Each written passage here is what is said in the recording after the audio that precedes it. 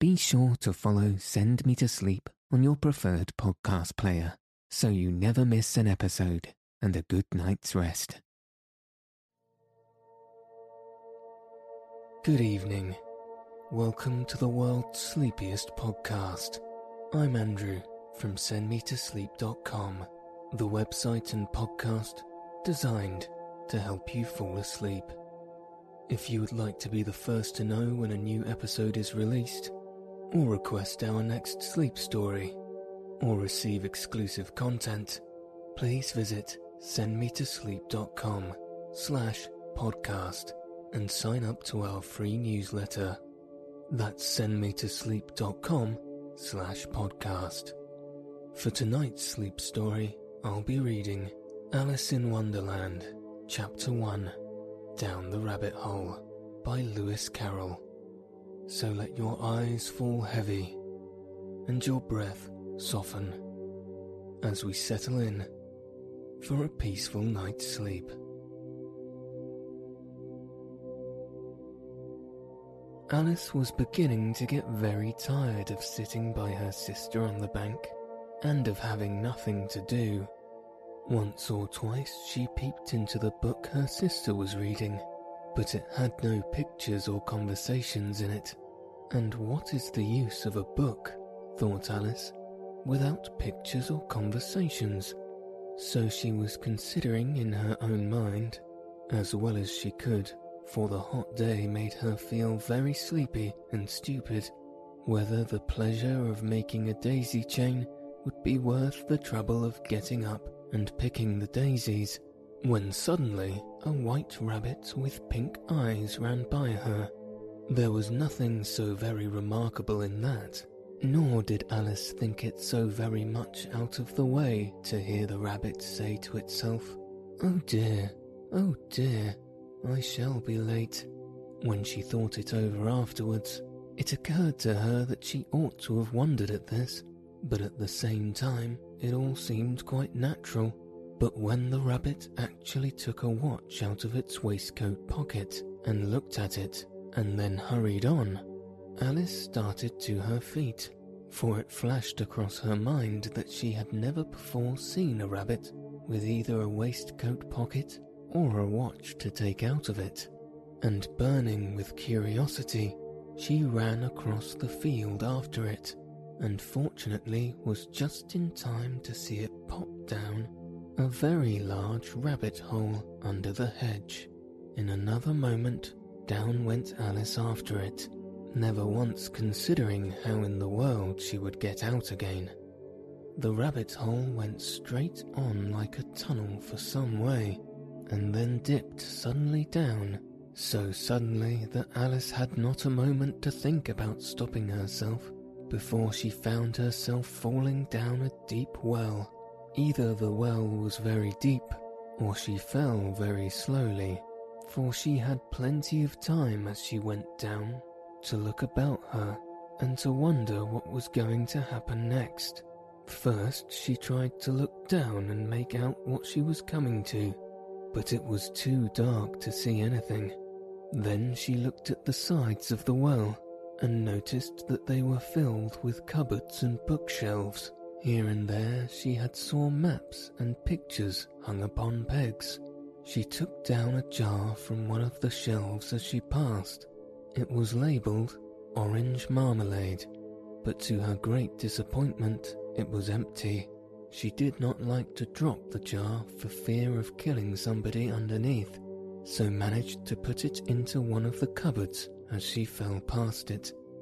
Well, thought Alice to herself, after such a fall as this, I shall think nothing of tumbling downstairs.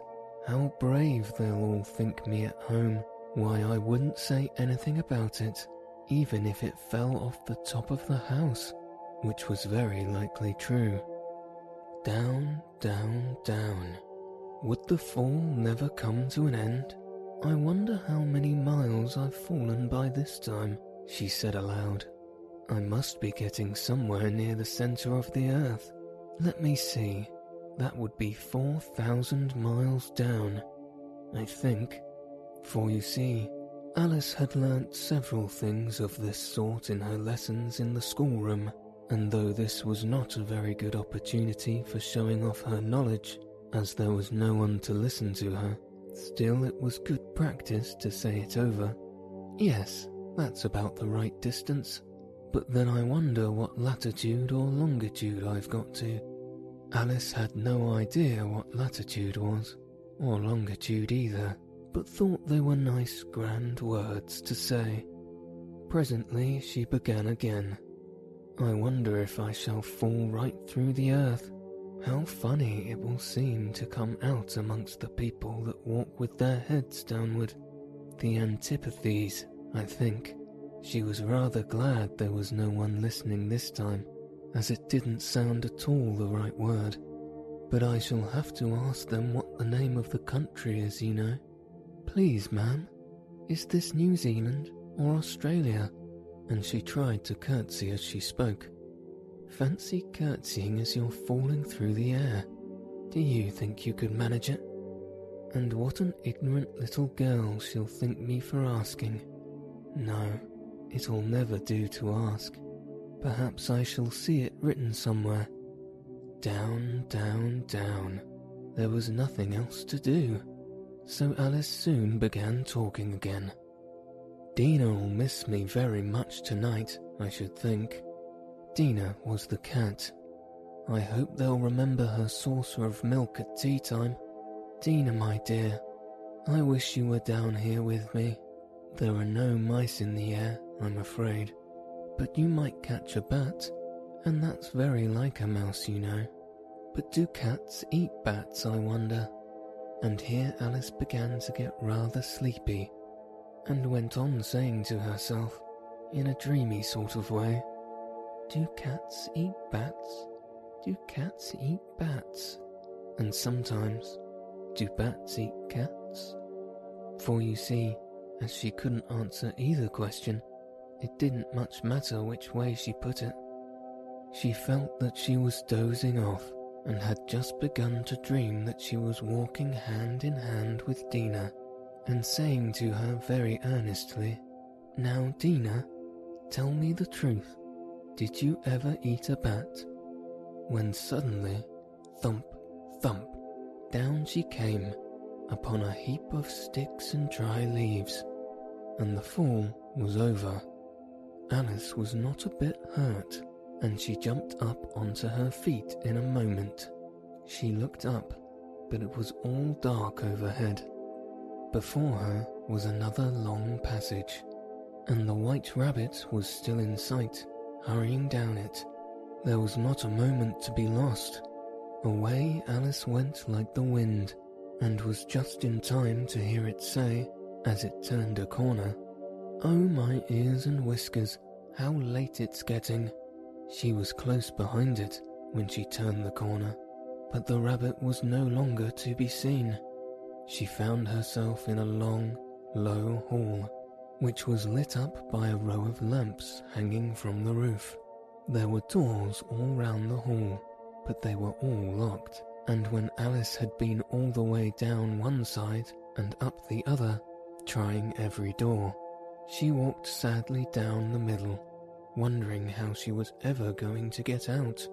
Suddenly she came upon a little three-legged table, all made of solid glass. There was nothing on it except a tiny golden key, and Alice's first thought was that it might belong to one of the doors of the hall. But alas, either the locks were too large or the key was too small, but at any rate it would not open any of them. However, on the second time round, she came upon a low curtain she had not noticed before, and behind it was a little door, about 15 inches high, and she tried the little golden key in the lock, and to her great delight it fitted.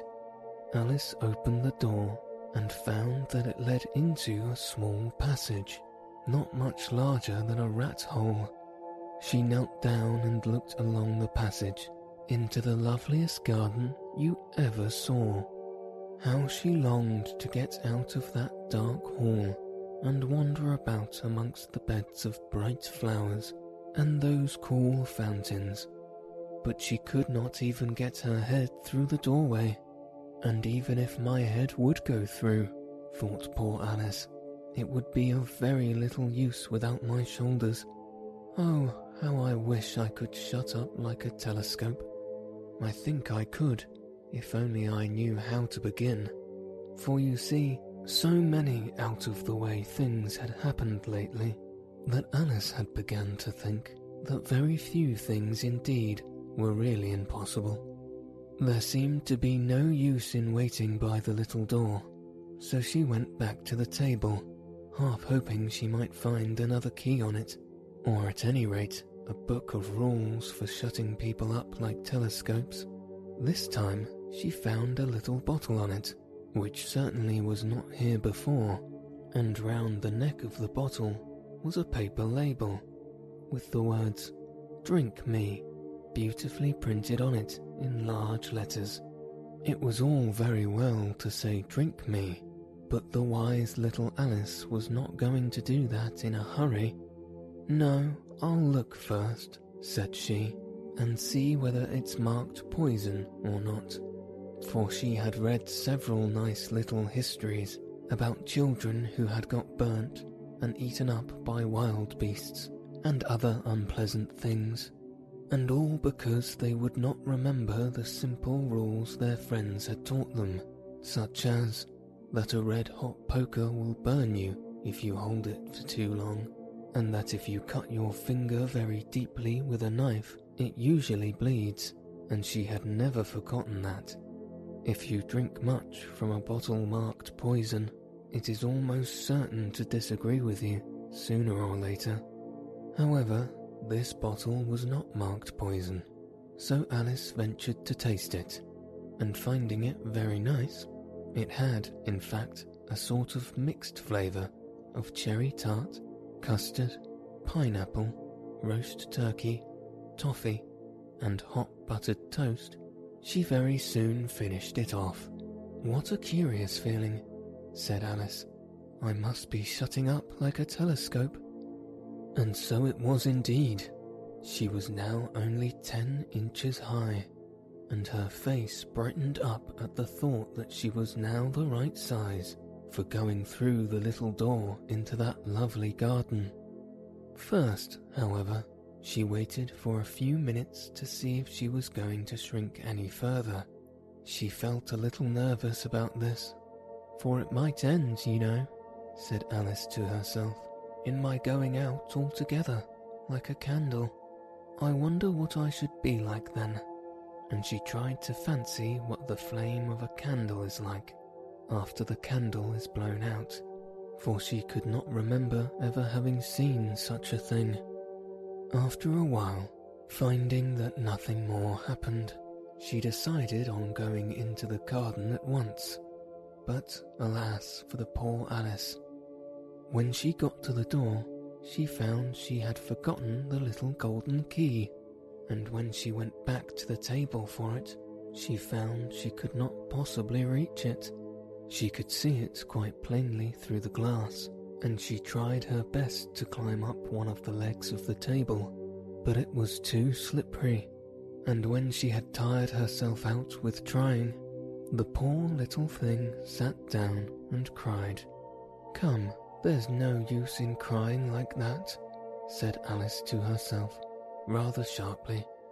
"I advise you to leave off this minute."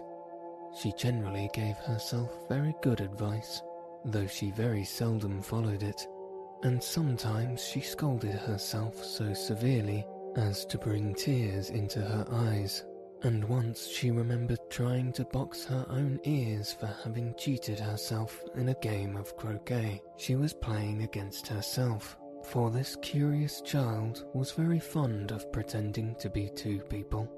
But it's no use now, thought poor Alice, to pretend to be two people. Why, there's hardly enough of me left to make one respectable person. Soon her eye fell on a little glass box that was lying under the table. She opened it and found in it a very small cake, on which the words, "Eat me," were beautifully marked in currants. "Well, I'll eat it," said Alice, "and if it makes me grow larger, I can reach the key, and if it makes me grow smaller, I can creep under the door, so either way, I'll get into the garden, and I don't care which happens." She ate a little bit and said anxiously to herself, "Which way? Which way?" holding her hand on the top of her head to feel which way it was growing. She was quite surprised to find that she remained the same size.